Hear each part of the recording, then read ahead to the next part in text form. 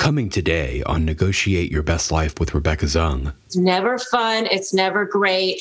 They try to make it almost impossible. They try to make it so that you really don't want to have to do that. But you definitely do have to do that because they will eventually take over your soul. So the big questions are these. How can we navigate and negotiate every situation in our lives, in our career, in our businesses, in our relationships, and even with ourselves for our own self-worth? In other words, what if you could win every time and have no losers? Let's face it, we're not negotiating just to buy a car or for a pay raise. We are negotiating for living in every aspect of our lives. How can we do that powerfully, successfully, and victoriously? Those are the questions, and this podcast will give you the answers. My name is Rebecca Zung, and welcome to the time where you negotiate your best life. Okay, so let's talk about what happens when you go silent on a narcissist, how they handle that. So it's kind of an ironic thing, by the way, because narcissists, they love to do this to you. But there's a difference, and I want to talk a little bit about that. And I have a whole video on what's the difference between going no contact, silent treatment, and ghosting. And you should definitely check out that video. But I just want to touch on it here briefly, because there's a big difference between them ghosting you and you just deciding you want to go no contact because you're doing it to protect yourself. You're doing it to just reduce your exposure to the flames of toxicity. They do it to manipulate you. They do it to drive you crazy. So I do want to say that if you are going to go no contact with a narcissist and, give them the silent treatment in a way, but make sure you're doing it for the right reasons. Make sure you're doing it to protect yourself, so that you can start to heal and you won't be triggered as much. And I say this because I don't want you to be triggered, so that you'll be able to negotiate from a place of way less emotion, which will help you tremendously. So don't do it to kind of retaliate or say, oh, they did it, so I'm going to do it. Do it for the right reason. So that's the first thing I do want to say to you about this.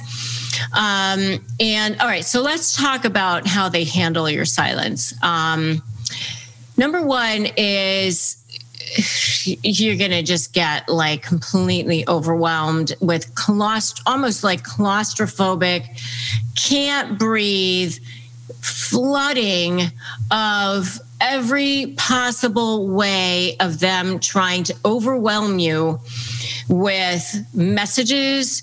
They're going to blow up your phone. They're going to show up at your house. They're going to show up at your office. Boundaries be gone. The reason why narcissists have no boundaries, by the way, is because they believe that people exist to give them that narcissistic supply, and they don't see any difference between you and them. People exist to serve them. And so they feel, that they can just do whatever they want. And so when you try to go silent on them, they will just go insane and they just might go ballistic on you. And all of a sudden, there they are everywhere. And it's kind of a funny thing, frankly, because obviously they probably have done it to you.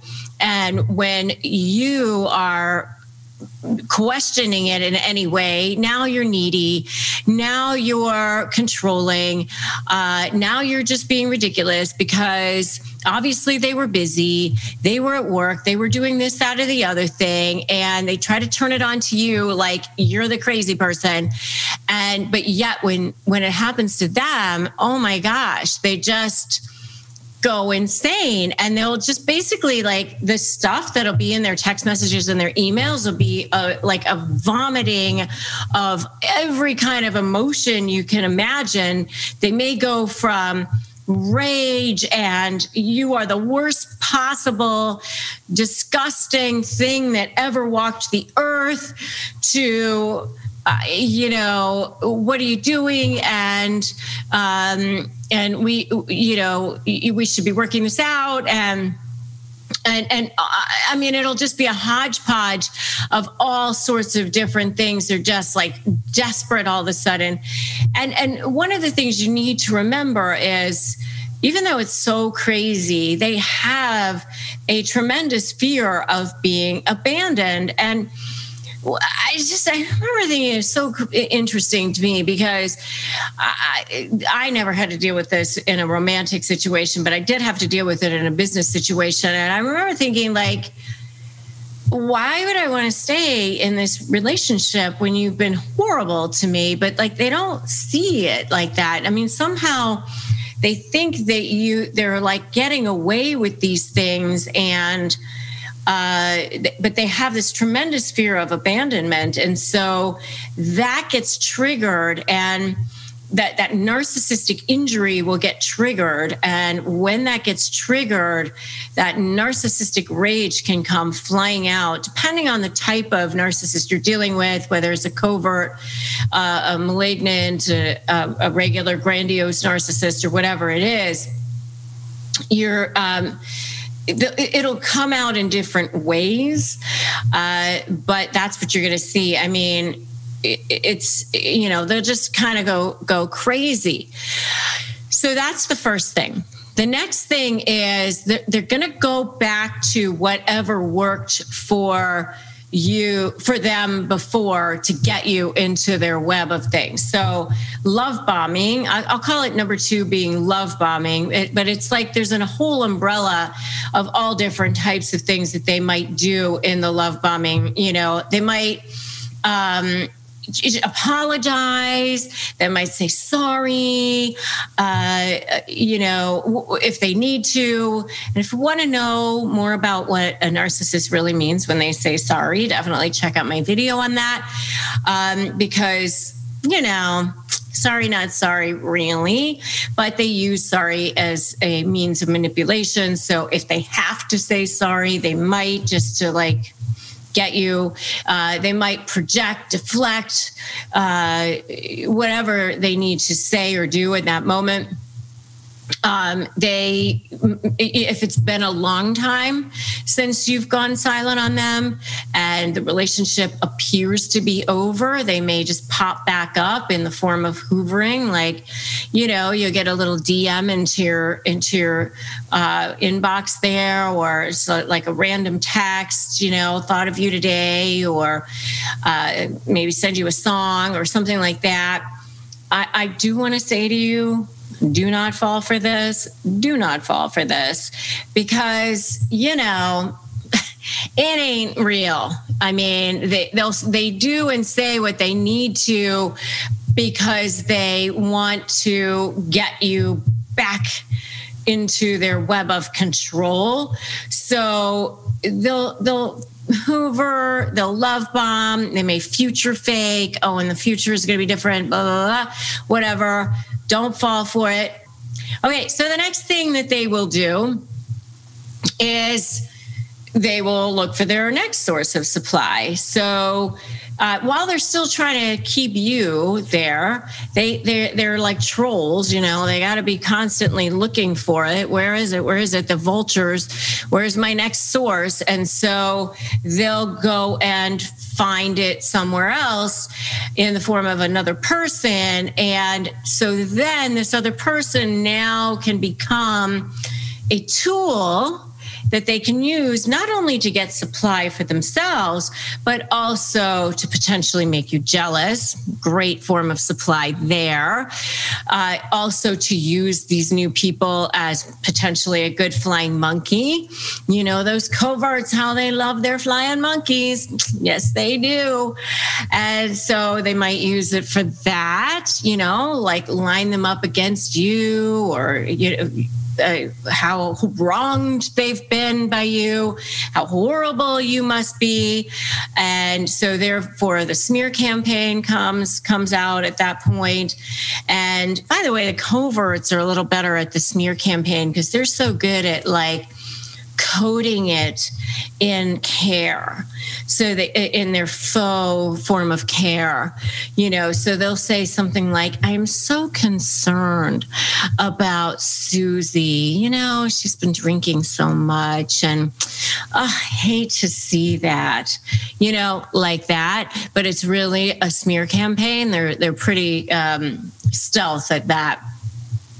So that's number 3. Number 4 is that, if it's a malignant or even a grandiose, they might stalk you. Coverts will stalk you too, but in a way where they can really not get caught. They'll stalk more like your social media or something like that. Whereas, the others might actually drive past your house or have random things mailed to you or things like that, where you kind of can get a little bit nervous about that. But that's something else that they might do. So be very careful about that. And I do want to say that stalking will sometimes be covered by your local statutes. And so you might be able to get a temporary order of protection or something like that if you see any sort of stalking. The next one is that they might start to become undone. This is where they start to make mistakes. They start to get nervous and frustrated. And so they start doing all kinds of crazy things, and they up the ante, and they start being a little bit more brazen and not as worried about covering up their behavior. And that's when they start to make mistakes. I have a whole video on the undoing of a narcissist where I actually broke down that show that Hugh Grant is in that's on HBO. And it's really fascinating how that character was such a great study in what happens on the undoing of a narcissist. So check that out if you're interested. And the last thing is narcissistic collapse. They will literally go crazy sometimes and absolutely, fall. And that doesn't happen all that often. And it ain't very pretty, but it does happen sometimes. But that's okay. That is not your responsibility. Do not feel guilty for it. You can't change them. Just namaste and walk away. Keep going. The best thing that you can ever do is wipe them from the CPU of your life. So now let's talk about the difference between silent treatment, no contact, and ghosting. So all 3 are things that you experience when you're dealing with narcissists. But 2 of them are done by the narcissist, and 1 of them is done by you, the victim or the target of the narcissist's abuse or behavior. So let's talk first about silent treatment. So silent treatment is something that the narcissist uses in order to gain control over you. It's something that they do to make you upset, to make you squirm. Remember that the narcissist is doing whatever they can to get control over you, because that gives them a form of narcissistic supply. If you want to know more about narcissistic supply, you should definitely check out my video on narcissistic supply. Basically, what it is anything that feeds a narcissist's ego. And I kind of liken it to almost like the tip of the iceberg kind of a thing, because the stuff that feeds a narcissist's ego that you can see on top of the iceberg is the stuff that would feed anybody's ego, because who doesn't like getting compliments or respect or having prestigious life or friends or a nice house or whatever it is. So those are sort of like the things that first come to mind when people think, oh, feed their ego. That's what they want. They want to, compliments, and they want their ego to be fluffed up in some way. But that's really just the tip of the iceberg, because remember that in some ways you could say that we all have narcissistic traits or tendencies, but I don't really call it that. I know some people do. I don't really call it that, because a narcissist to me is all the way at the end of the spectrum. It's a person who is pathologically in need of anything that feeds their ego. All human beings want to feel seen, heard, and know that we matter. That's why my book is called Negotiate Like You Matter. When I wrote the book, I didn't specifically address narcissists throughout the entire book. I do reference narcissists some, but when you're dealing with a narcissist, what you're really dealing with is somebody who has no sense of self. They need to get as much out of the people around them as they can, almost like squeezing lemons or sucking blood. That's why sometimes they're called energy vampires. Or I remember when I was dealing with narcissists, I remember feeling like they were leeches. And that was just the only word I could come up with, was like leeches or parasites. And they almost want to become you. And so that's why sometimes you find them like staring at you or watching you. And if you want to know more about that creepy narcissist stare, check out my video on why the narcissist is always watching you. Because that's part of what it is that they're doing. They kind of almost want to become you in some ways. So because they have no sense of self. So the rest of that iceberg is the other stuff, what I call the dark underbelly, the part that they don't show the world. And that is that they get narcissistic supply from treating people poorly, from being scary, from intimidating you, gaslighting you, projection, denying, deflection, control tactics, smear campaigns, flying monkeys. It's this whole nasty, toxic stew that you're subjected to, and it becomes really, really traumatic and difficult to get out of once they start that toxic stew formula on you. So that's what's happening to feed their ego, to feed their need for narcissistic supply. So when they give you the silent treatment, it's actually just a form of trying to control you.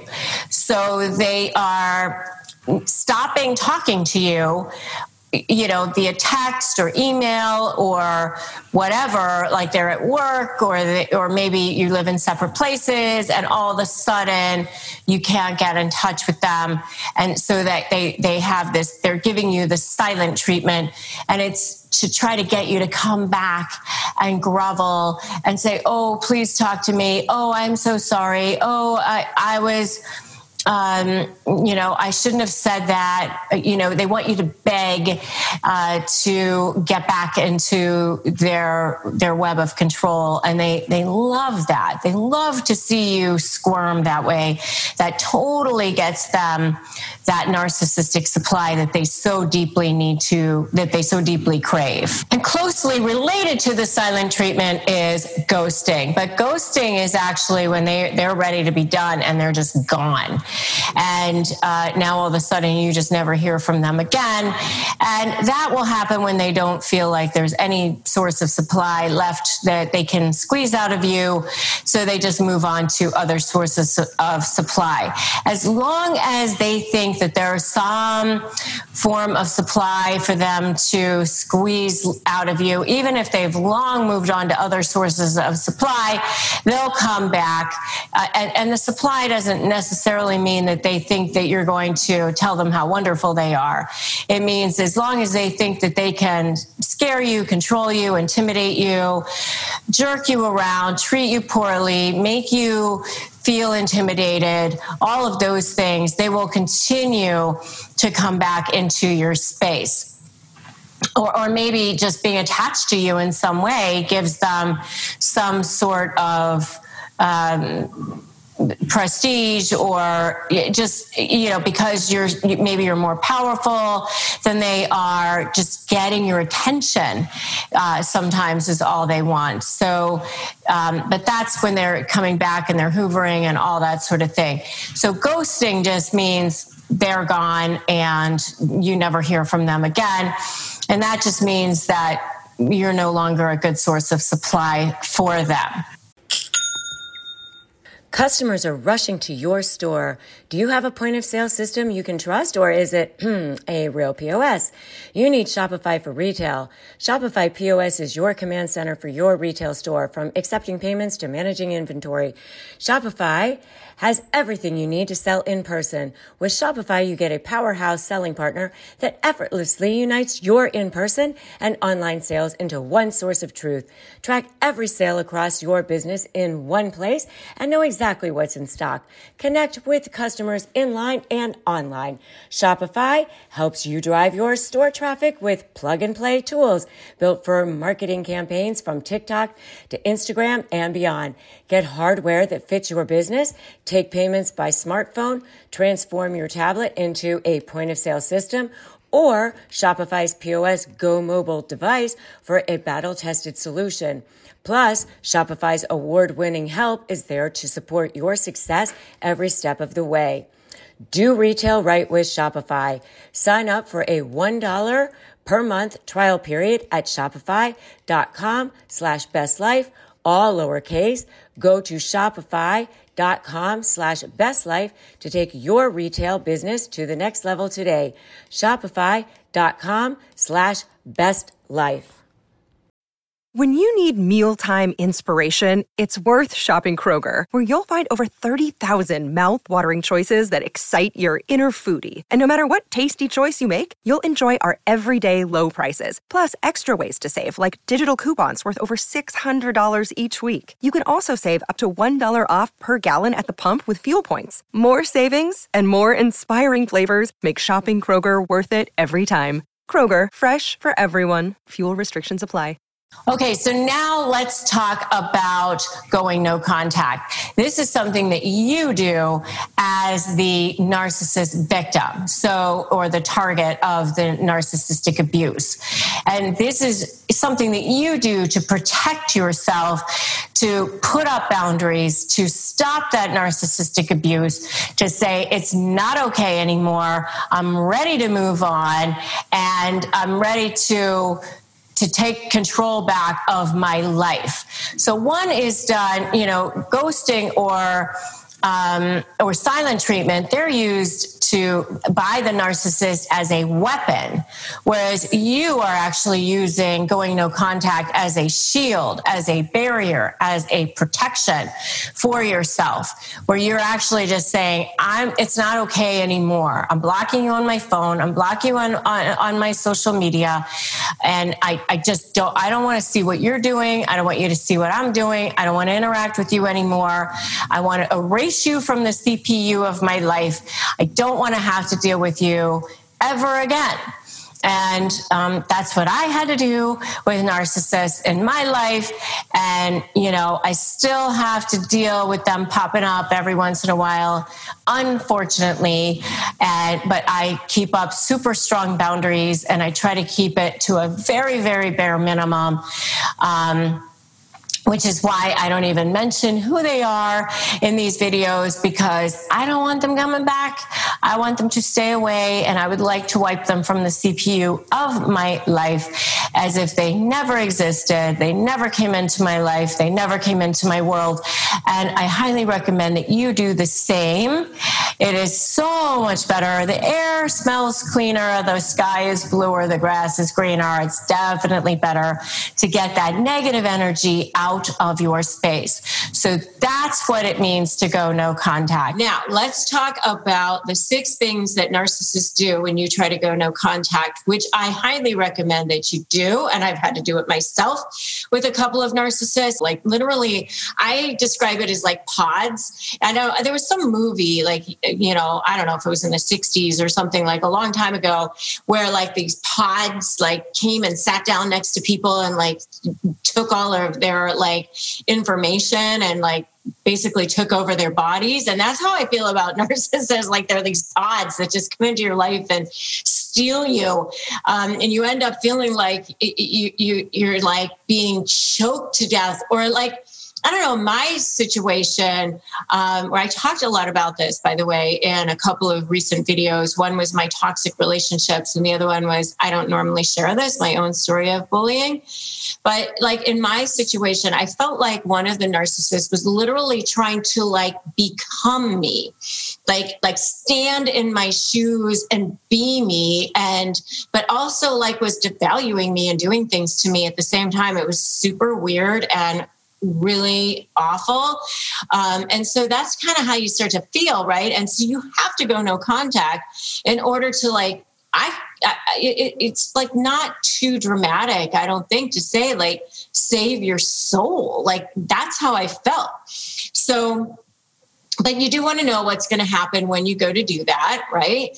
So let's talk about that now. So the first thing is that they're going to maybe try to start going back to what worked for them before. Because remember, there's those three different ways that they interact in relationships. There's the three different phases, which is love bombing, devaluing, and discarding. And by the way, I have videos on each one of those if you want to go check them out. But they start off with love bombing, or that idealization phase, where they show up, whether it's, it's not always a romantic. It can be a business situation, which it was for me. And they show up in your space and they seem like they're absolutely perfect. And then they start to devalue you. And then, there's the discard phase, but they kind of go back and forth between the phases. So they're going to go back to what worked before. We can always work this out. We've always been so good together. We've always been able to do things. Why do you need to be so rigid? Why do you need to be so difficult? Try to like get you to be charmed by them again. Whatever that worked before to charm them, they'll go back to that. And sometimes it's called hoovering, where they're basically coming back and saying, maybe I haven't talked to you in a while. And suddenly you get that ping in your inbox or in your DMs or whatever. And you're like, oh, I haven't talked to that person in a while. What are they doing here? So they're going to go back to trying to charm you in some way. So that's number one. The next thing is that they may try to escalate their tactics, like come on even stronger, like you barely feel like you can breathe sometimes with them. Like now all of a sudden they're showing up at your house, they're showing up at your office. They happen to be talking to everybody that you know, like you just can't get away from this person. There they are. They may call you incessantly. They may text you incessantly. They may escalate their efforts on all the bad things that they're doing, manipulating situations, projection, denial, deflection, lying, all the things that they normally do, but now on steroids. Because remember, with a narcissist, you're either for them or against them. They're very black and white, So they may escalate their tactics. You see like them coming on much more strongly. And then the third thing that they will likely do when you go no contact is start that triangulation, which is kind of, in the discard phase, that's when you start to see the birth of the smear campaign. So they'll escalate even the triangulation, meaning that they're lining up their flying monkeys. They're talking to people that they want you to feel excluded. They want you to feel isolated. They want you to be punished for going no contact with them. So they want you to think that they're doing great and you are making a huge mistake by going no contact with them.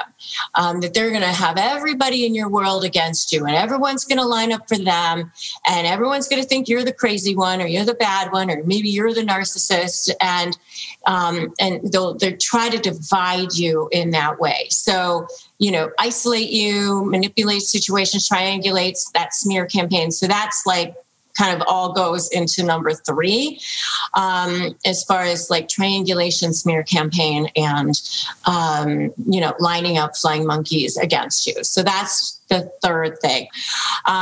Okay, so now let's talk about the fourth thing.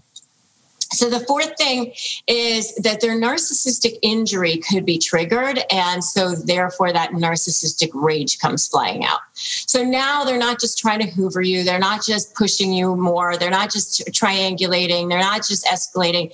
Now it's like they're in full on rage. Like, you will do what I want. You will come back. You will be punished. And sometimes I think they go into this rage state just so that you're afraid, just so that you are punished. Not just that they're angry. I mean, I know that they're angry too. They're like 2-year-olds in adult bodies. So they're literally having a tantrum now. They're literally like super angry. And sometimes during this phase, that's when they start to actually become undone. They start to make mistakes. And that's when you're starting to close in on them. And, in a negotiation setting, that's when that your tactics are actually starting to work.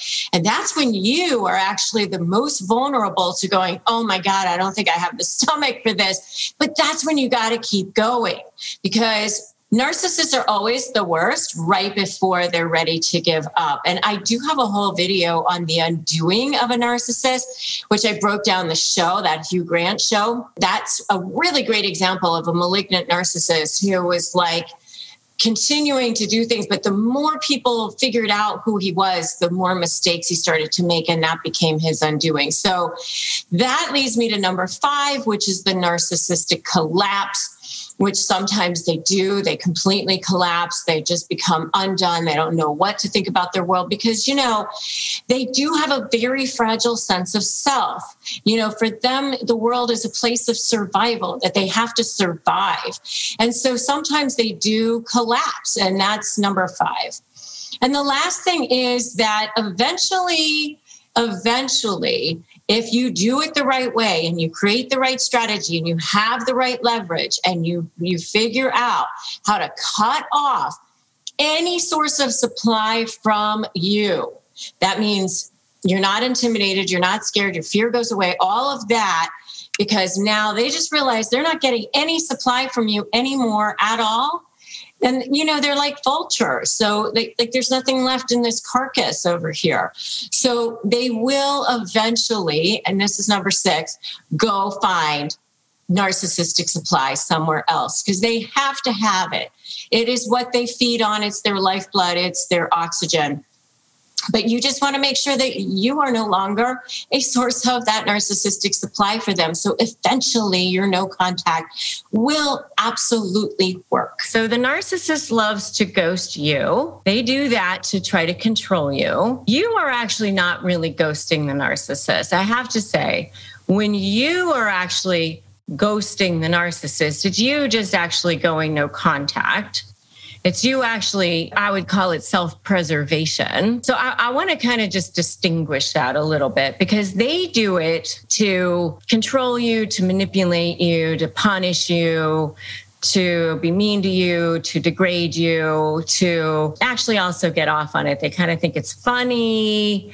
They get narcissistic supply from it. Their motivation behind it is very different than your motivation behind it. Let's just call it that. So when you do it, when you go no contact, it's really you in self-defense mode, self-preservation mode. It's you actually deciding it's finally time to get rid of the toxicity and the fumes, the toxic fumes in your life so that you can start to heal, so that you can actually start to move on. And by the way, as a negotiation expert, as a person, I really focus my time, my career, my energies in helping you create strategy, and that for the actual negotiation process.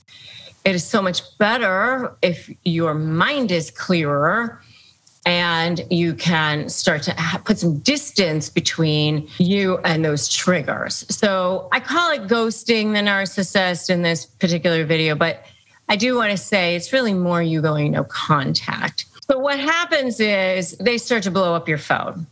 They start to blow up any way that they can. So they really want to get in touch with you as much as possible. They just start to flood you with in any way that they can. They cannot take that you are now doing this to them. So if they have a tendency to stalk you, they might do that. And I do want to say that if you do feel like you're in danger in any way, you should definitely call the police. You should definitely get a restraining order if you have what it takes to get that. Every area, every jurisdiction has their own requirements for what you need for that. So I would encourage you to reach out to an attorney or law enforcement or whoever you need to find out what the requirements are for that. It's a little bit of an aside, but I do need to say that if you feel like you're in danger. but they may do that if they have that tendency. Or they may take another tact. They might start love bombing you and hoovering you and, because they're kind of like desperate. They get desperate. So they go back to the well of what worked, sometimes, oh, let me love bomb you. Let me hoover you. Let me go back to what was working in the first place. They definitely will be watching you. They become obsessed with watching you to see what it is that you're doing, because you are their form of oxygen, food, supply to them is oxygen, food, it's lifeblood. You are their possession. It's not a love. So don't confuse it with that. They own you. It's you belong to them. It's like their toy or their jar of jelly that belongs on their cabinet shelf. Don't confuse it with love or care, or that they care about you as a person. This is their thing that belongs to them, and it's out of their control. And so they're watching you. So they may talk to the people around you. They may try to talk to people that they think know you. They're going to try to show that they can be near the people that are near to you and create a relationship with the people that are near to you to show that they're still around. Or they may try to show that they're doing better than you, or that they're still doing great. Or they may try to show that they've got a supply lined up that can be perceived as better than you. They may try to one-up you, try to make you jealous, but they may try to get you back. And if they try to get you back, with their hoovering, and you refuse that, then there's other things that happen. And I have a whole video on what happens when you refuse the hoover. You can definitely check that out if you'd like. And then it may degrade into like verbal abuse for refusing all of that, attacking you for leaving, verbally abusing you or attacking you for guilting you. How could you do this? Or you're horrible for doing this, or all kinds of horrible things that they're going to say or do. The fact that you're no longer there, which I always find really interesting. It's like, why would I want to go back to that? But okay. They literally just go insane sometimes, or they might even completely collapse. Sometimes it eventually degrades down into a full-on collapse. And we've seen that sometimes too. They just completely go crazy if things don't go the way that they want them to. I mean, they're basically like 2-year-olds having a tantrum on the floor. Things don't go their way. They just go insane. So the thing I want you to know, though, is that they are the worst right before they're ready to give up. And that actually means that you're getting somewhere. I know that sounds crazy, but when you're negotiating with them, when those things start to happen, that actually means that you're now reconditioning them into where you want to go, because they've conditioned you in a certain direction. So you need to recondition them back into a different direction. And that means that power dynamic is actually shifting. It means you're actually getting where you want to go. When you are negotiating with them, there's no magic wand. This is a little bit of a long game, but that means you're actually getting where you want to go. So I just want you to not take the bait, because they're going to throw bait out and they're going to say and do whatever they can that worked in the past to get you to take the bait. And I want you to remind yourself that you're not going to take the bait. So I want you to comment below, I won't take the bait. Okay. I won't take the bait. Have you ever been ghosted or lied to and you're just feeling so awful inside and you're sitting there and you're feeling like so defeated and you're wondering, should you try to go back to this person? Maybe you're wondering if the person is gone, or the person is still in your life and still just treating you really poorly. And you're wondering if you should just keep them in your life. They've betrayed you. They've treated you badly. Maybe they're sort of in and out of your life and they're not good for you. And you're wondering what you should do about it. Or they're just gone. And you're wondering whatever happened to them. You're just feeling really, really crappy about it. And you're feeling like, what did you do? And maybe you're just feeling like you're a bad person. There's something wrong with you. And you just can't trust again. And there's all kinds of stuff that you're feeling. And you're wondering, how do you stop feeling defeated? How do you stop feeling like, it was you or all these bad feelings are going through your head? And there's a couple of things I want you to know.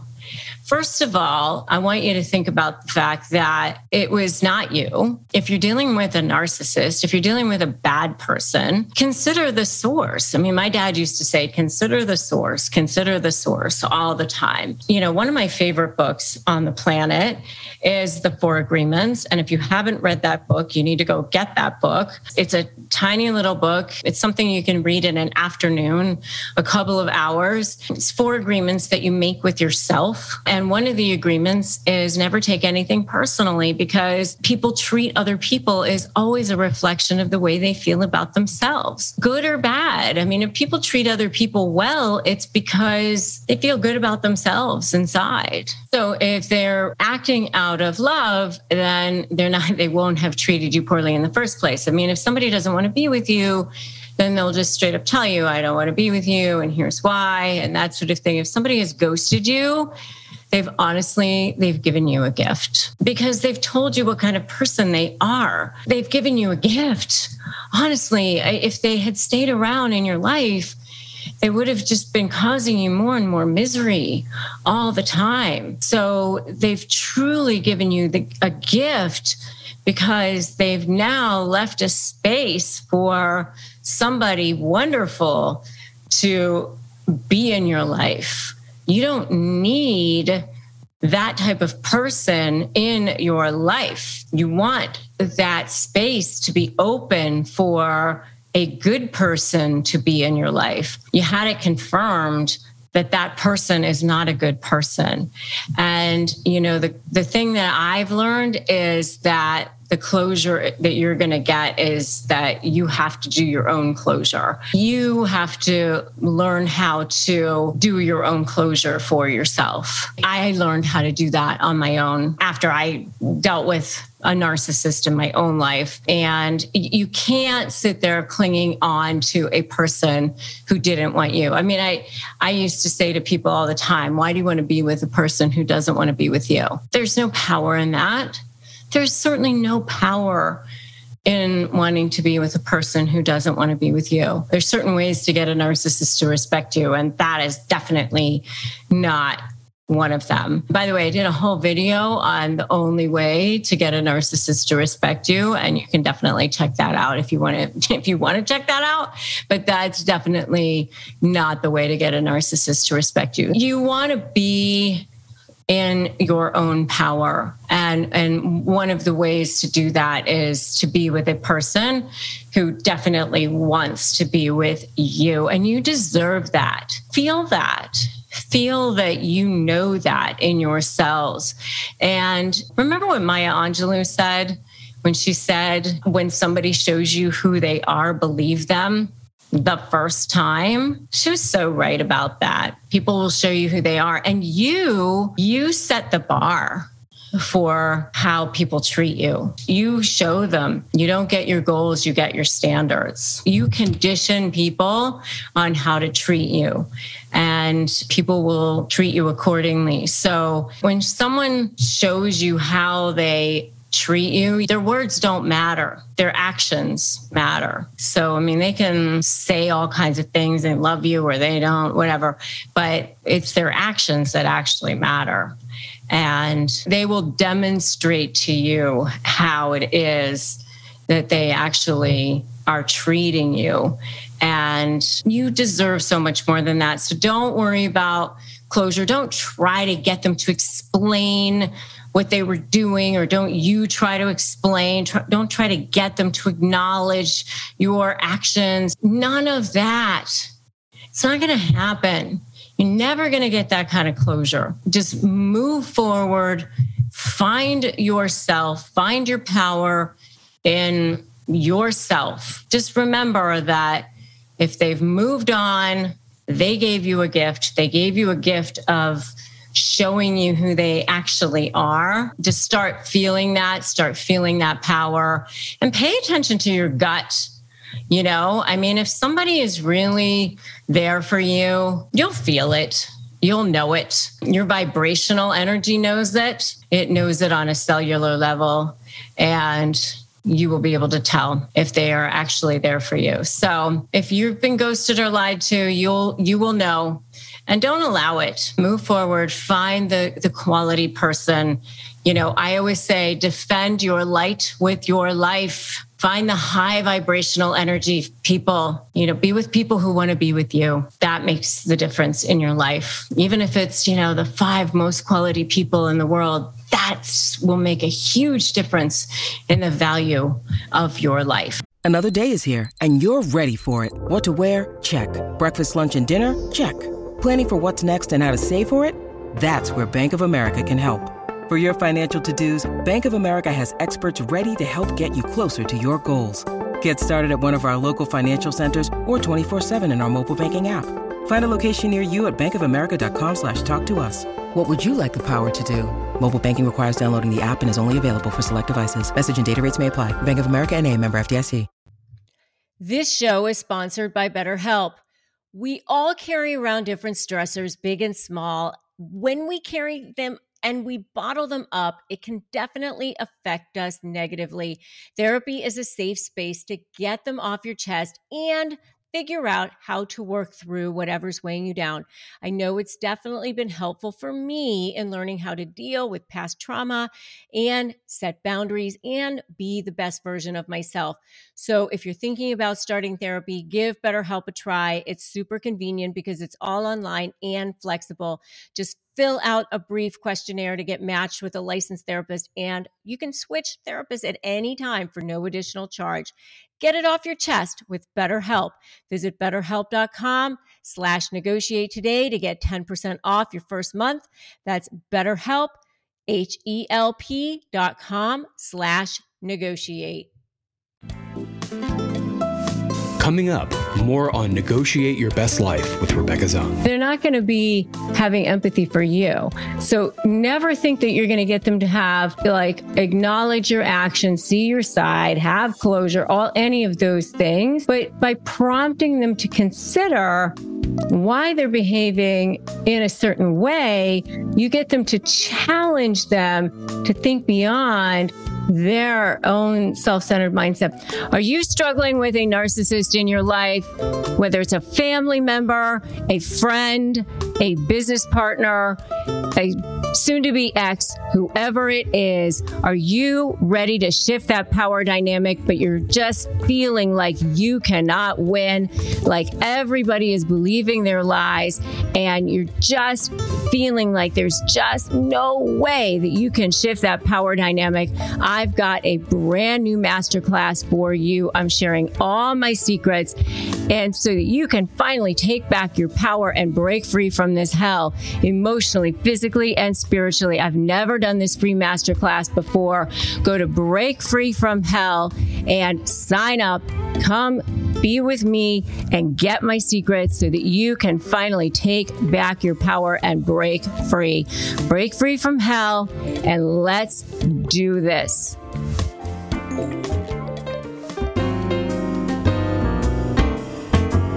Take a listen to our archive, where you can listen to more episodes that show you the path to how to negotiate your best life. They know how to actually almost take on the traits of whoever it is that they're targeting so that they seem perfect for that person, but they move very quickly into the relationship because they really want to move right to the next phase of the relationship. It's kind of an exhausting phase for them. It's not the phase that they really want to be in.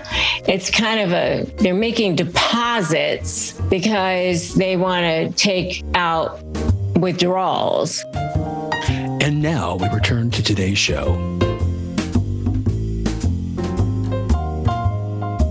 8 ways to move on from narcissists. The first thing you have to do, now remember, you've been conditioned from the beginning. You've been love bombed. You've been charmed. They come along. They are the most charming, incredible people on the planet. Seriously, they know how to become exactly what it is that you need to see, because they've been reading you from the beginning. The reason why they know how to do that is because they started off from the time that they were children as needing this as a survival skill. I say, like Malcolm Gladwell's 10,000 hours to achieve mastery, right? They had their 10,000 hours by the time when they were 10 years old. Because this is a survival skill for them to be able to read people, to be able to become exactly what they need you to be, or you need them to be, rather. So they've been conditioning you from the beginning. So the first thing you need to do is go no contact. And that's the hardest thing to do. So I say, step 1, don't run. Go no contact right away, because you are shutting down the fumes. You're shutting down that toxic energy, that toxic stuff that's in your air. I saw somebody talking one time about this analogy of somebody, and it's kind of gross. So I'm just going to go there. Okay. But it is kind of gross, but I have to go there. This analogy of somebody peeing in your pool, right? Like if you were standing in your own pool or your own hot tub or whatever, and somebody peed in it, you'd be like, that's disgusting. Get out and don't ever come here ever again. But that's kind of what they're doing. It's like that toxic stuff there. And you got to get it away from you. So you've got to go no contact so that you can start to clean up that energy, so you can start to feel better. Part of the way that you do that is, I'm going to say, go to number 2, which is to start to set boundaries for yourself. All right. So how do you set boundaries? Well, one of the ways that you can set boundaries for yourself is to have one form of communication, because one of the things that is going to happen when you decide to move on is that they're going to just go insane because they realize that they're losing a form of narcissistic supply. They're losing their grip on you. The difference between you as a person and you as a possession, because they don't care about you as a person. They're going to love bomb you and they're going to make it seem like they care about you as a person, but they don't care about you as a person. They're going to go after you as a possession. Oh, there goes my form of supply. There goes what I need. They need you to be filling that hole for them. They don't care about you as a person. They don't care about your needs or ever satisfying your needs. So they're going to light you up. They're going to show up at your house or office. They're going to be sending you all kinds of emails. They're going to be guilt tripping you. They're going to be flooding your inbox. They're going to be flooding your emails, flooding your texts. They're going to go crazy on you, and they're going to guilt trip you, and they know exactly the things to say. And you can't allow that to happen. So you've got to winnow it down to one form of communication, and you've got to allow yourself to have that space to heal. And the communication, if you're having any communication at all, I say no communication at all. But if you have to communicate with this person, then it's got to be only one form of communication. And, it's only about the kids, or it's only about work, or it's only about this particular topic. So how do you set those boundaries? You pretend like you're reporting the news. Basically, you don't explain, you don't justify, you don't defend yourself. You don't need to go point by point by point and explain every single thing. If they send you this whole long email on every single thing, accusing you of everything under the sun, you can just say, I deny that. I deny everything you said there. That's all you need to say. And then you can just go through and pick out the one thing that you need to respond to, and that's it. And I recommend that if you have to correspond, you use email, or if you have children, you can use one of those apps that you want something that has a time and date stamp. You want something that can't be manipulated. Texts can be easily manipulated, and they don't have a time and date stamp. Okay. So those are the first two ways that you can start to move on. The next way that you can start to move on is start to get educated. Start to get educated. Start to get information. Start to get all the knowledge that you can. Because the more knowledge that you start to gain, the more that you start to realize, hey, this wasn't me. This was them. And you start to realize this was a person that was broken. And you'll start to realize, I don't need to take this personally, because I know that I have value. And the faster you start to recognize that, the faster you will start to heal. So start to gain knowledge, start to get educated, start to understand narcissism, start to understand whatever it is that you need to understand, whatever it is the process is that you need to understand, right? So if you are getting ready to go into a negotiation, start understanding that process. If, whatever it is that you need to start educating yourself on, that's the next step of what you need to do. Okay. The next thing that you need to do is start documenting absolutely everything. Document.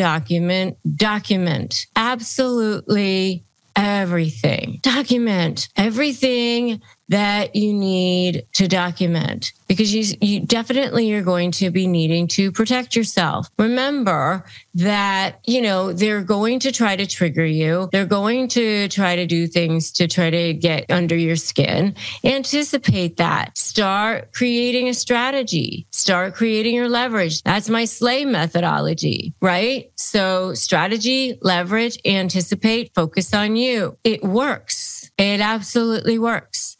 And remember, your leverage is going to be thinking about your diamond level supply and your coal level supply. What's going to be more important for a narcissist to protect and defend than the supply that they get from jerking you around, right? And that's how you develop it. And, that's what I teach you in my SLAY program. And by the way, if you don't have access to a support system, we do offer that in my free Facebook group, so make sure you join that. You definitely want to have access to support. And we do have a sponsor on this channel, which is BetterHelp. And you can go to betterhelp.com/Rebecca Zung to get that help if you need it, because we just want you to have access to the help and support and guidance that you need need, something that you can trust. We get commissions on that. It doesn't cost you any extra. So that's the next thing. The next thing that you're going to want to do is start to visualize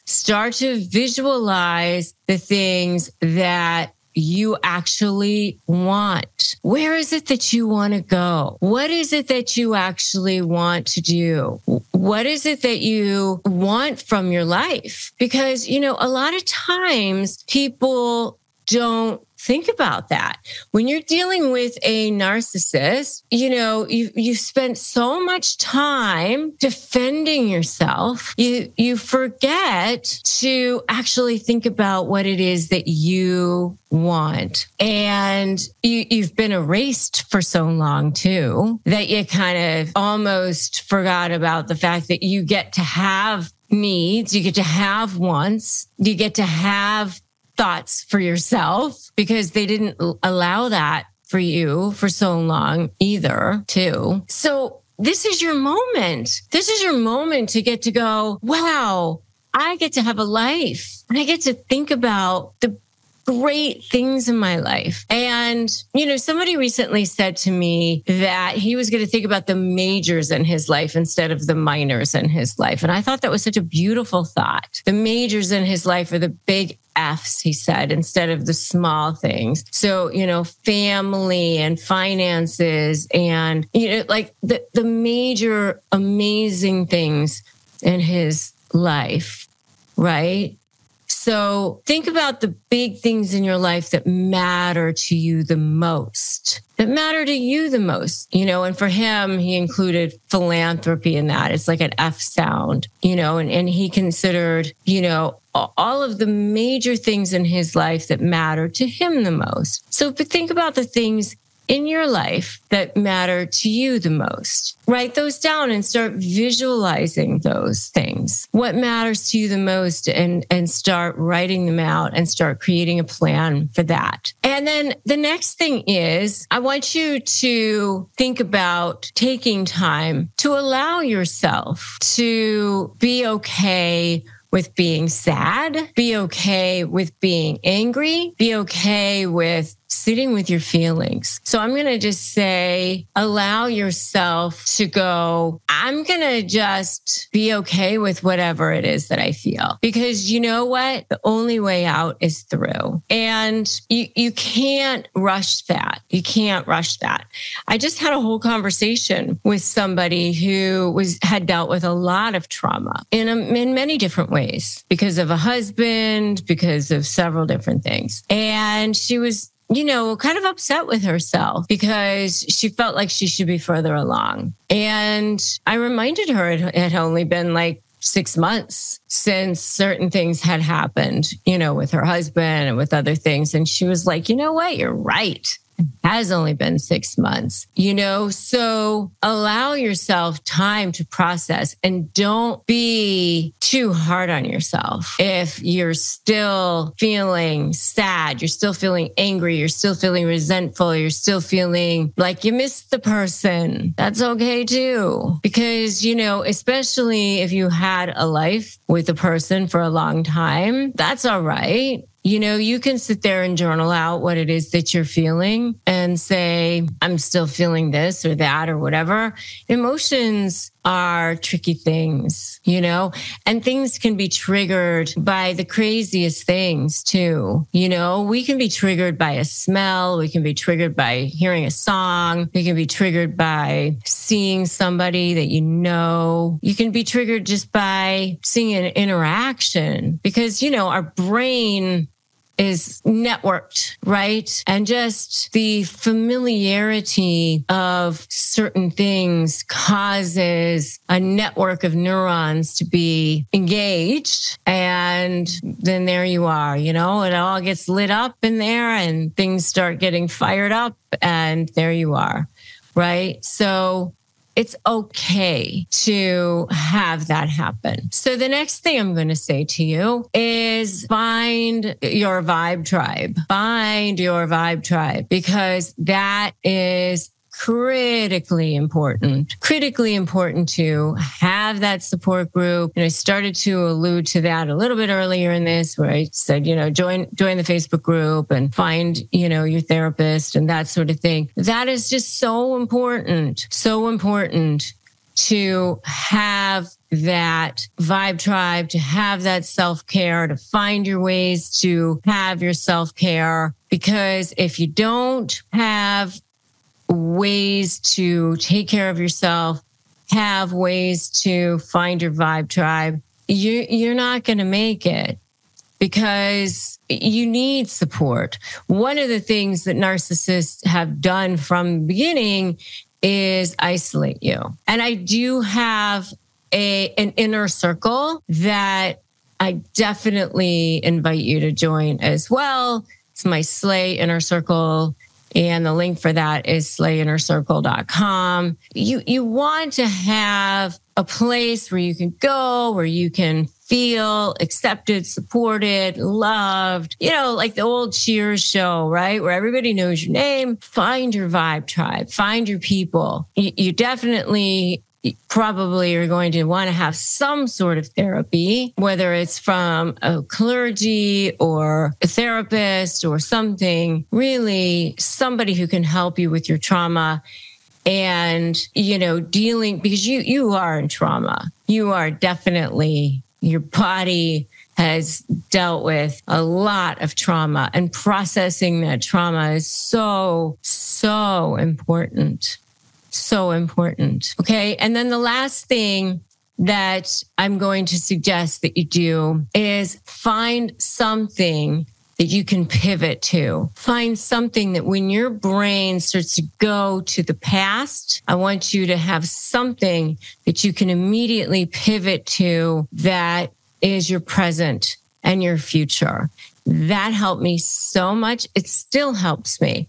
I always joke that I can't leave my thoughts unsupervised, because that is so important. That is something that it has been absolutely critical for me. When my thoughts start going into the dark alley of, I call it the ghetto of my brain, I have to find, the good neighborhood again.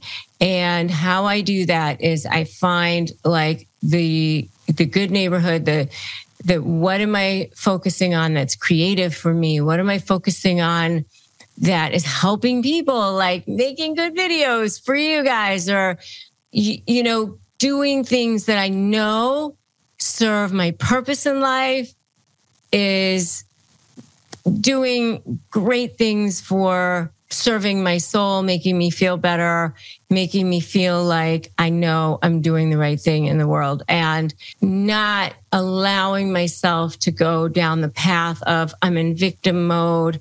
Because anytime you allow the narcissist to rent space in your head free, they're not paying for that space, you're allowing yourself to be a victim. Don't give them that space. Don't give them that satisfaction. Move on. It's time to move on. It's time to pivot. It's time for you to slay. It's time for you to be the best version that you can be. And giving them any more time, any more space is not the best version of yourself. So the next video I want you to watch is Self-Care for Dealing with Narcissists. It's a great video that I did. I have tons and tons and tons of ways that you can engage in self-care, and because self-care is so important. So important. Let's talk today about how to checkmate that narcissist. Especially when you're negotiating with them, you really want to try to grab the edge. You really want to try to change it around. I kind of often think about it as like you're playing tug of war. And, where is that rope, right? Is it in the middle or is it kind of going back and forth? Or are you just feeling like, you're about to lose over here. You're about to fall on the ground because they've got you pulled so far, right? Or I guess they would be the one falling on the ground, but you're the one who's about to fall on the ground, in their turf, right? Because you just feel like you just can't get on top of it. You can't seem to figure out how to get it going in the other direction. And I know a lot of times you do feel like you are constantly on the defensive. You feel like you're constantly like that turtle on the back of your shell, and they've got their foot on you, right? And your arms and legs are up in the air. But there is definitely a way to shift that power dynamic so that you finally feel like you're the one who is in control. So the first thing that you can do, and we've talked about this before, but it's really, really important that you understand that you need to put super strong boundaries into place. I've had to deal with a couple of narcissists in my own life. It has been super toxic. It was super horrible. It was very traumatic. It took over my brain. It took over my life. And my narcissists weren't even as a husband. It was a business partner and a family member. So, but it's still like absolutely horrible. I mean, I'm actually an empath at heart. And, so I was constantly feeling every single piece of it. And I obsess over it and I ruminate over it. And it just is so horrible. So developing those super strong boundaries is a really good way to kind of get going with it and start to take that toxicity away from you so that you can start to heal and you can start to get your brain back. Because it's almost like deprogramming, like you've been programmed and traumatized by these people so much. So how do you do that? How do you put strong boundaries into place? Well, one of them is definitely going to be not engaging with them. I mean, at least to the extent that you can. So at least minimal engagement. Keep your conversations with them brief. Keep them on topic, the things that you actually need to talk to them about. So that's definitely one way you can have strong boundaries. Another way you can have strong boundaries is by setting parameters. Okay, we'll talk, but we're going to talk about this. This is the topic. We're not going to talk about anything else other than that. One of the things that I also did that, to set boundaries that I found really effective is blocking these people on social media so that you're not constantly looking at them, especially if you know that they're trying to post stuff that's going to trigger you or try to show you how wonderful their life is, or that they've moved on, or they have somebody else, or they've got other things going on in their business and you're not included in that. These bullying tactics, just block them. Just block them all. Block them so that you don't have to look at it, so that they're not looking at your stuff and you can just, start to move on with your life. The other way that you can have really super strong boundaries is to find one form of communication. And email is definitely best. I would definitely say that it's the easiest form of communication that potentially down the road could be used as a trial exhibit if you need to. Text messages tend to be long running things, and sometimes there's not always a time and date stamp, and sometimes the entire conversation's not always included there. So, I would definitely say email is optimum. The next thing that you can do to checkmate that narcissist and try to shut them down is using phrases that shut them down. One of the things that you can say is something like, I agree that's what you think. I agree that that's how you feel. You're not agreeing with anything when you say that, but you're making them think you're agreeing with something, right? Another way to do that is, I understand that that's your perception. I understand that that's your position. I understand your, thoughts on this. And again, you're not really doing anything by saying that, but you're just kind of disarming them. It takes them off their game. It makes them wobble. They're like, oh, what do they say? And you're sort of lulling them into thinking that you're kind of going along with them. And then the next one is, I'm sorry that's what you think. I'm sorry, that's your perception. I'm sorry, that's your position. I'm sorry, that's how you feel. I'm sorry that we're in this situation.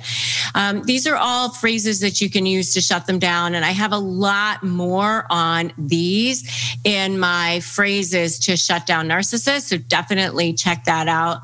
All right. So next thing that you can do is control your emotions. By controlling your emotions, you're starting to break free of them. You're starting to not allow them to trigger you anymore. And by the way, if you are so ready to break free from narcissists at all in your life, give me a break free in the comments below. All right. So the next, in controlling your emotions, one of the ways that you can do it is kind of see it as a game. I interviewed Judge Lynn Toller, and you can definitely check out that video if you'd like. But one of the things that she said was see it as a game, kind of make it fun. Not that it is a game, not that it's like not a serious situation, but kind of getting yourself psyched into, not feeling so like this is life or death all the time. You sort of like watch the words go by you, or sort of watch them as if they're 2-year-olds having a tantrum on the floor. Because the more that you can do this, the more that you can disengage, the less power they're going to have over you in the negotiations, the less chance you'll have to be triggered, and the more power you'll have in your own right, and the more firm that you will feel in your position, and you'll start to build your confidence in the whole thing. And your mindset is so, so important. The more confident you feel, the better that you will be. Remember, the people will think what you tell them to think. So you want them to believe that you are strong, you are powerful, and that you are going to win this thing. All right. So, and then the last thing that you can do to checkmate a narcissist is to go no contact completely. The way I look at it is like erase them from the CPU, like they never existed in your life. You were doing fine before they came along. You can do fine when they're gone, just like as if they didn't even exist. So to the extent that you possibly can. Obviously, if you're co-parenting with a narcissist, you're still going to have to see their face, but maybe not. Maybe you can just, parallel parent and, use some kind of parenting app and not even have to see them. But, or if it's a family member or whatever, you just try to keep it as brief as possible and go back to some of the other things I said. But if you can go no contact completely, that's the plum. That's the best way to do it. That is for sure. That is what definitely helped me. And I know it will definitely help you too. I know dealing with narcissistic individuals can be draining, can be exhausting, can make you feel used, can make you feel abused, can make you feel like you are powerless, paranoid. I've been there. I know, not just representing them as an attorney and seeing what it's like in that situation, but also I've dealt with them in my personal life. And that's why I'm on this mission, this crusade to get you armed with exactly what you need. So I want you to have these kick-ass comebacks. I want you to have them so that you have these resources, these toolkit, this arsenal, right? So that you have these strategies so that you'll be better equipped to deal with them and have them at the ready so that you can handle their manipulative behavior when it comes thrown at you. All right. So the first one is responding with empathy. All right. So what's like, you just say, what's your motivation for doing that? When you're dealing with a narcissist, ask them about what's their motivation for doing that. Instead of coming at them with anger, you just kind of make them pause. It's almost like stunning them for a second. What is your motivation for doing that? And you kind of almost get them to reflect on their actions for a second.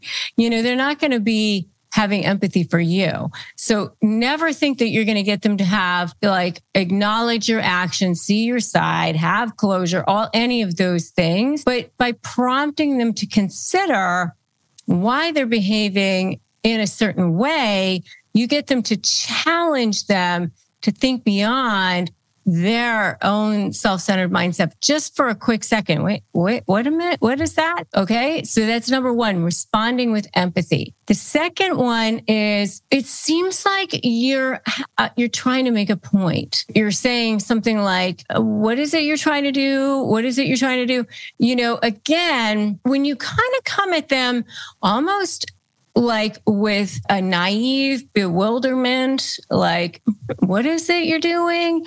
You're almost like feigning confusion in a way, instead of, coming at them with this anger and meeting them with anger. You almost sort of come at them with, what are you doing? And it seems like you're trying to make a point. And again, it sort of calls out their attempt to manipulate the conversation for their own benefit. You're sort of observing their tactics, and again, it almost sort of pushes it out to the sunlight and makes it transparent. The next one is, again, sort of an empathetic approach where you say, would it be helpful if I stopped? Would it be helpful if I listened? A lot of times I just find myself where I just stop and I just look at them. They just want to keep going. And so offering to just stop, offering to just listen, let them go. You value them. You value their perspective. A lot of times, honestly, they dig themselves into a hole and they give you leverage. They tell you what they're thinking. They say things that are nonsensical. And, it stops them from constantly controlling everything. They think that they're giving constructive dialogue, and it just fosters better communication that way, because it takes you out of this feeling of frustration and it puts you into this almost observer mode. The next one is like a seeking clarity, where you're saying, can you explain what you were thinking when you said that? Can you explain what you were thinking when you did that? Either when you said that or when you did that. Can you explain what you were thinking when you said that? Or can you explain what you were thinking when you did that? You're making them explain their thought process. You're confronting them about potential consequences of their words. You're confronting them about potential consequences of their actions. Kind of almost makes them think about their impact of their behavior, and it promotes self-reflection. The next one is where you, again, observe their behavior. You seem angry. You appear to be upset.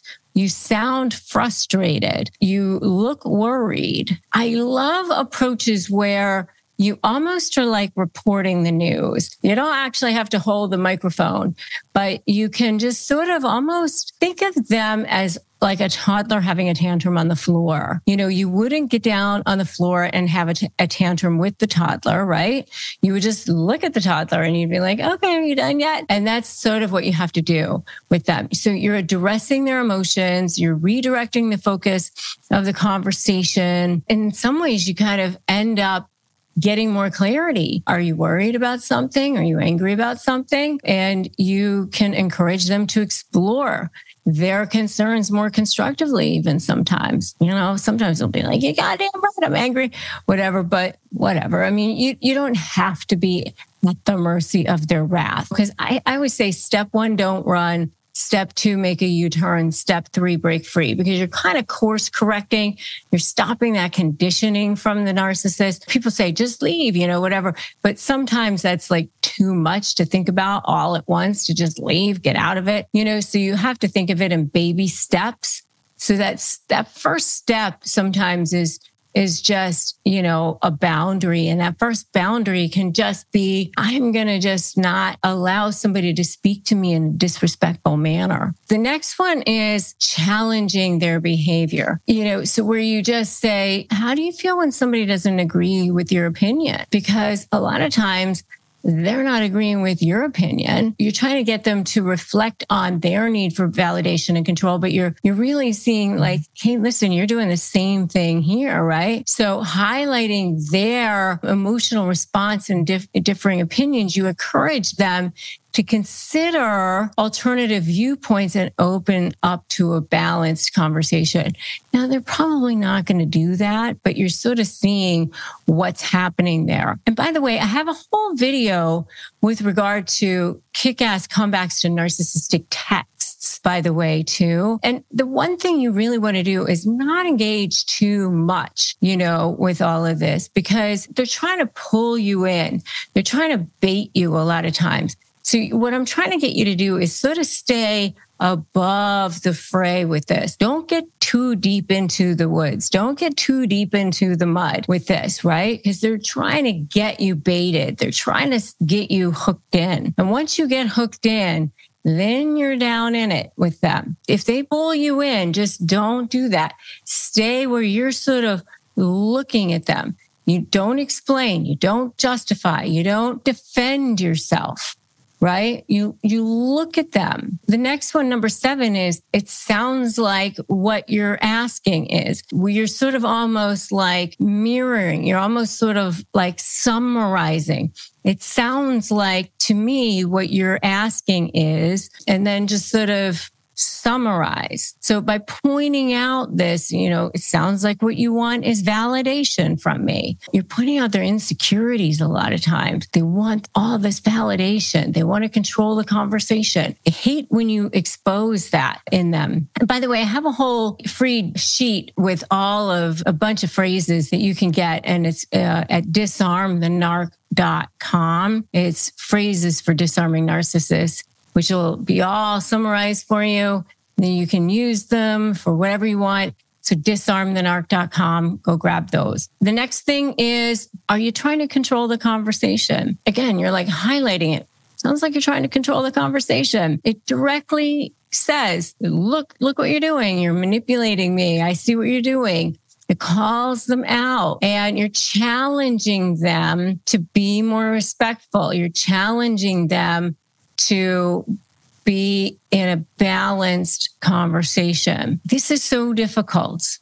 Okay. All of this is so difficult. If you don't have support, you need support. I have a free private Facebook group, Narcissist Negotiators with Rebecca Zung. Join my free private Facebook group and get help, get support. If you don't have access to therapy, I have a sponsor in this channel, which you can access through betterhelp.com/Rebecca Zung. Get the help and support that you need. It's a sponsor for us, so we receive commissions. It doesn't cost you any extra. We just want you to have access to trustworthy sources. Number 9 is encouraging constructive dialogue. So why are you so defensive about this? They're always defensive, but then, they accuse you of things like that, right?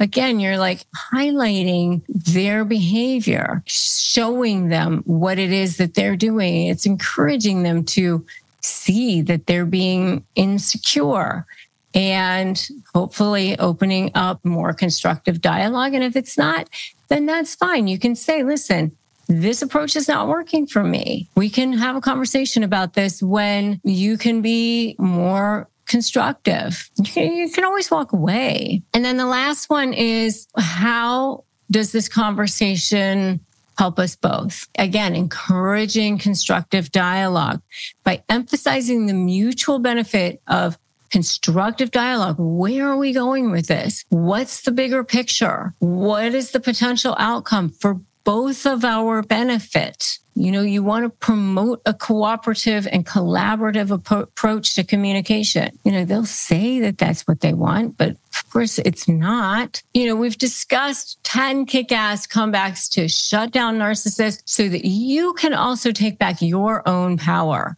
And that's really the more important thing here, right? You want to stand up to that manipulative behavior. You want to reclaim your voice in this. And by utilizing these empowering comebacks, you can create those boundaries and start taking back your own voice in this thing. Foster healthier communication, maintain your self-worth. Don't let anyone dim your light anymore or undermine your value. Stay strong, stay confident, you have value. They didn't attach themselves to you because you have so little value. They attach themselves and stay attached to you because you have so much. Don't you dare ever forget that. 10 phrases to shut down those narcissists.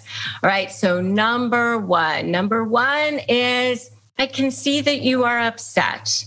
I like this one because you're just observing to them. I also like this one because it also helps you to kind of divorce yourself from it, step away from it so that you can sort of breathe and put a little bit of space between you and that emotion so that you are just kind of like looking at it, you're just observing it as if you are now a third-party observer. Like it's just something that you are seeing, but you're not actually engaging in it. And it's not really part of you. It's just something that you're watching. I can see that you are upset. I can see that this is something that you are angry about. I can see that maybe this is something that we need to talk about later when you are more calm. So it is a great way for you to also step back, but it is also a way to shut them down in that moment. So that's number one. Number two is a way to take it so that they don't feel so like isolated, because narcissists don't want to feel called out. So number two is we can both work together on this. Now, I know what you're thinking. I don't want to work together with the narcissist on that. I know you don't want to, but all I'm saying is they don't want to feel called out. So sometimes you have to make them feel like we're all together and we're on the same side and we're doing this together, so that they don't feel like they're being called out, even if you're not necessarily doing this. Remember what I always say, ethically manipulating the manipulator. So even if you don't feel like it, sometimes you have to take your ego out of it, and you can say things like, we're working together on this, just so that they feel like they're not being called out on this. Okay. So that's number two. We can both work together on this so they feel like it's a we instead of a you. Right. So that's number two. Number three is I hear you.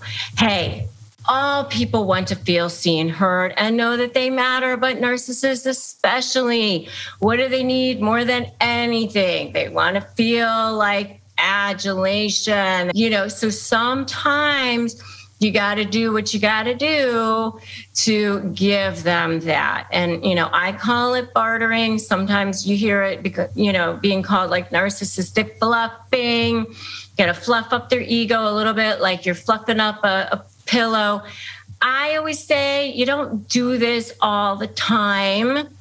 And you have to be doing this strategically, because I know some of you have given and given. Like you got nothing left of yourself to give.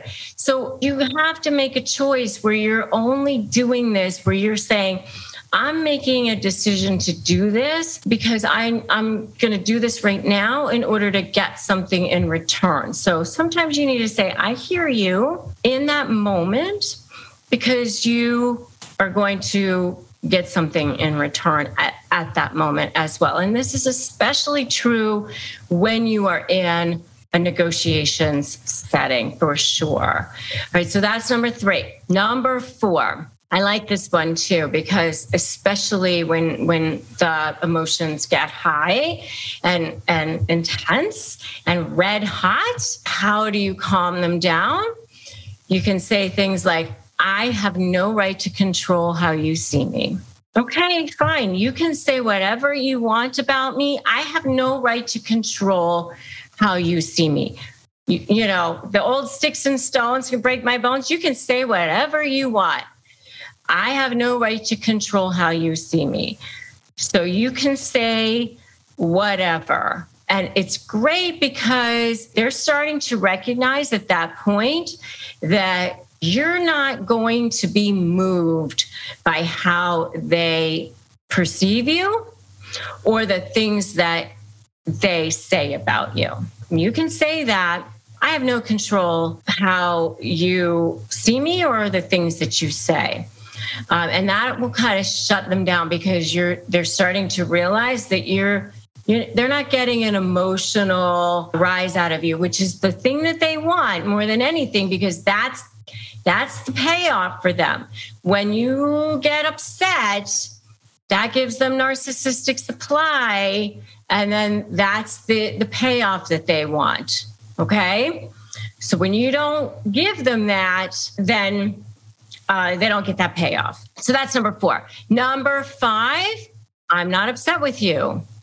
Again, you're shutting them down because you're not giving them that supply. That is also a way to shut them down. Anytime you are cutting off that supply source, that's when you are starting to shut them down, because that's their food, that's their oxygen, that's their lifeblood.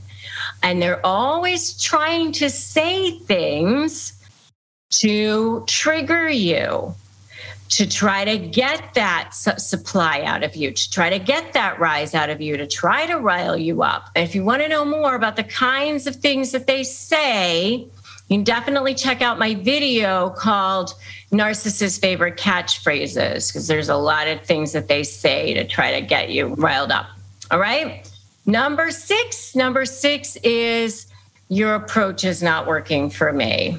You know, the kinds of things that you're saying, the kinds of things that you're doing. If you're trying to get something from me here, whatever it is that you're trying to get me to do, it's not working for me. So, you're not going to be getting what you want from me. So perhaps you might want to try a different approach. So that's number 6. Number seven is you can disagree with me, but you have no right to disrespect me. I like this. I used to have to say this kind of thing to opposing counsel sometimes when I was litigating on a regular basis. Like, we can disagree without being disagreeable. You can disagree with me, but we don't have to be disrespectful. We can disagree, but perhaps we just need to take this up with the judge. I used to have to say this kind of thing to other lawyers. But, when you're dealing with narcissists, they love to go low. They love to do the low blow thing. They love to make it personal right away. And it's up to you to set that standard, to set that bar, because they're not going to do it. You have to do it.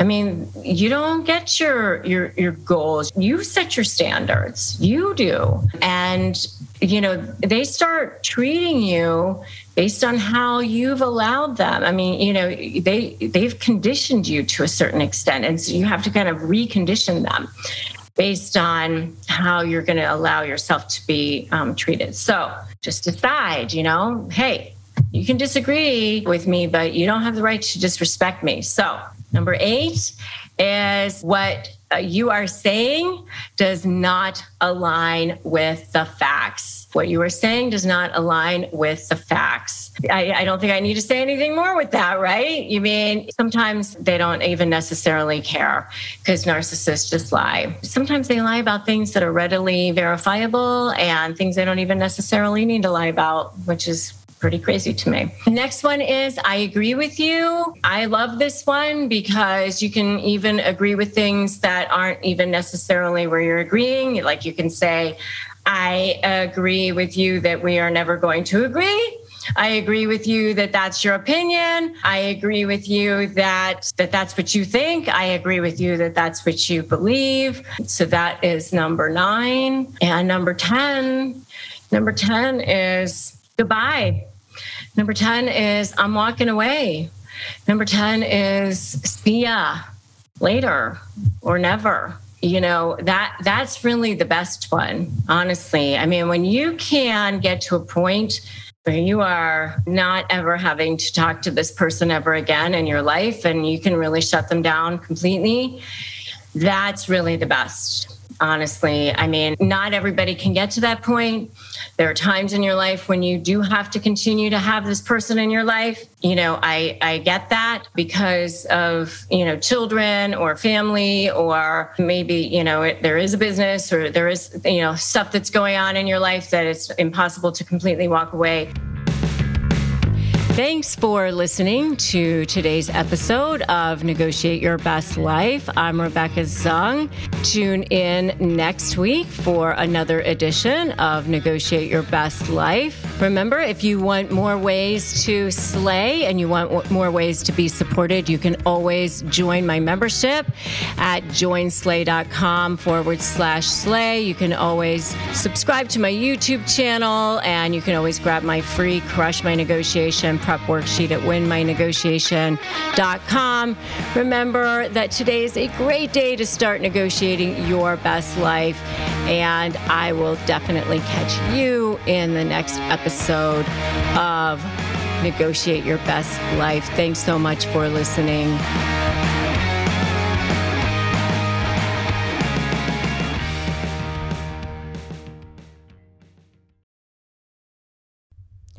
Hey Slayers, I'm here to tell you about a new podcast I'm excited about, Creating Confidence, hosted by Heather Monahan, a part of the Yap Media Network.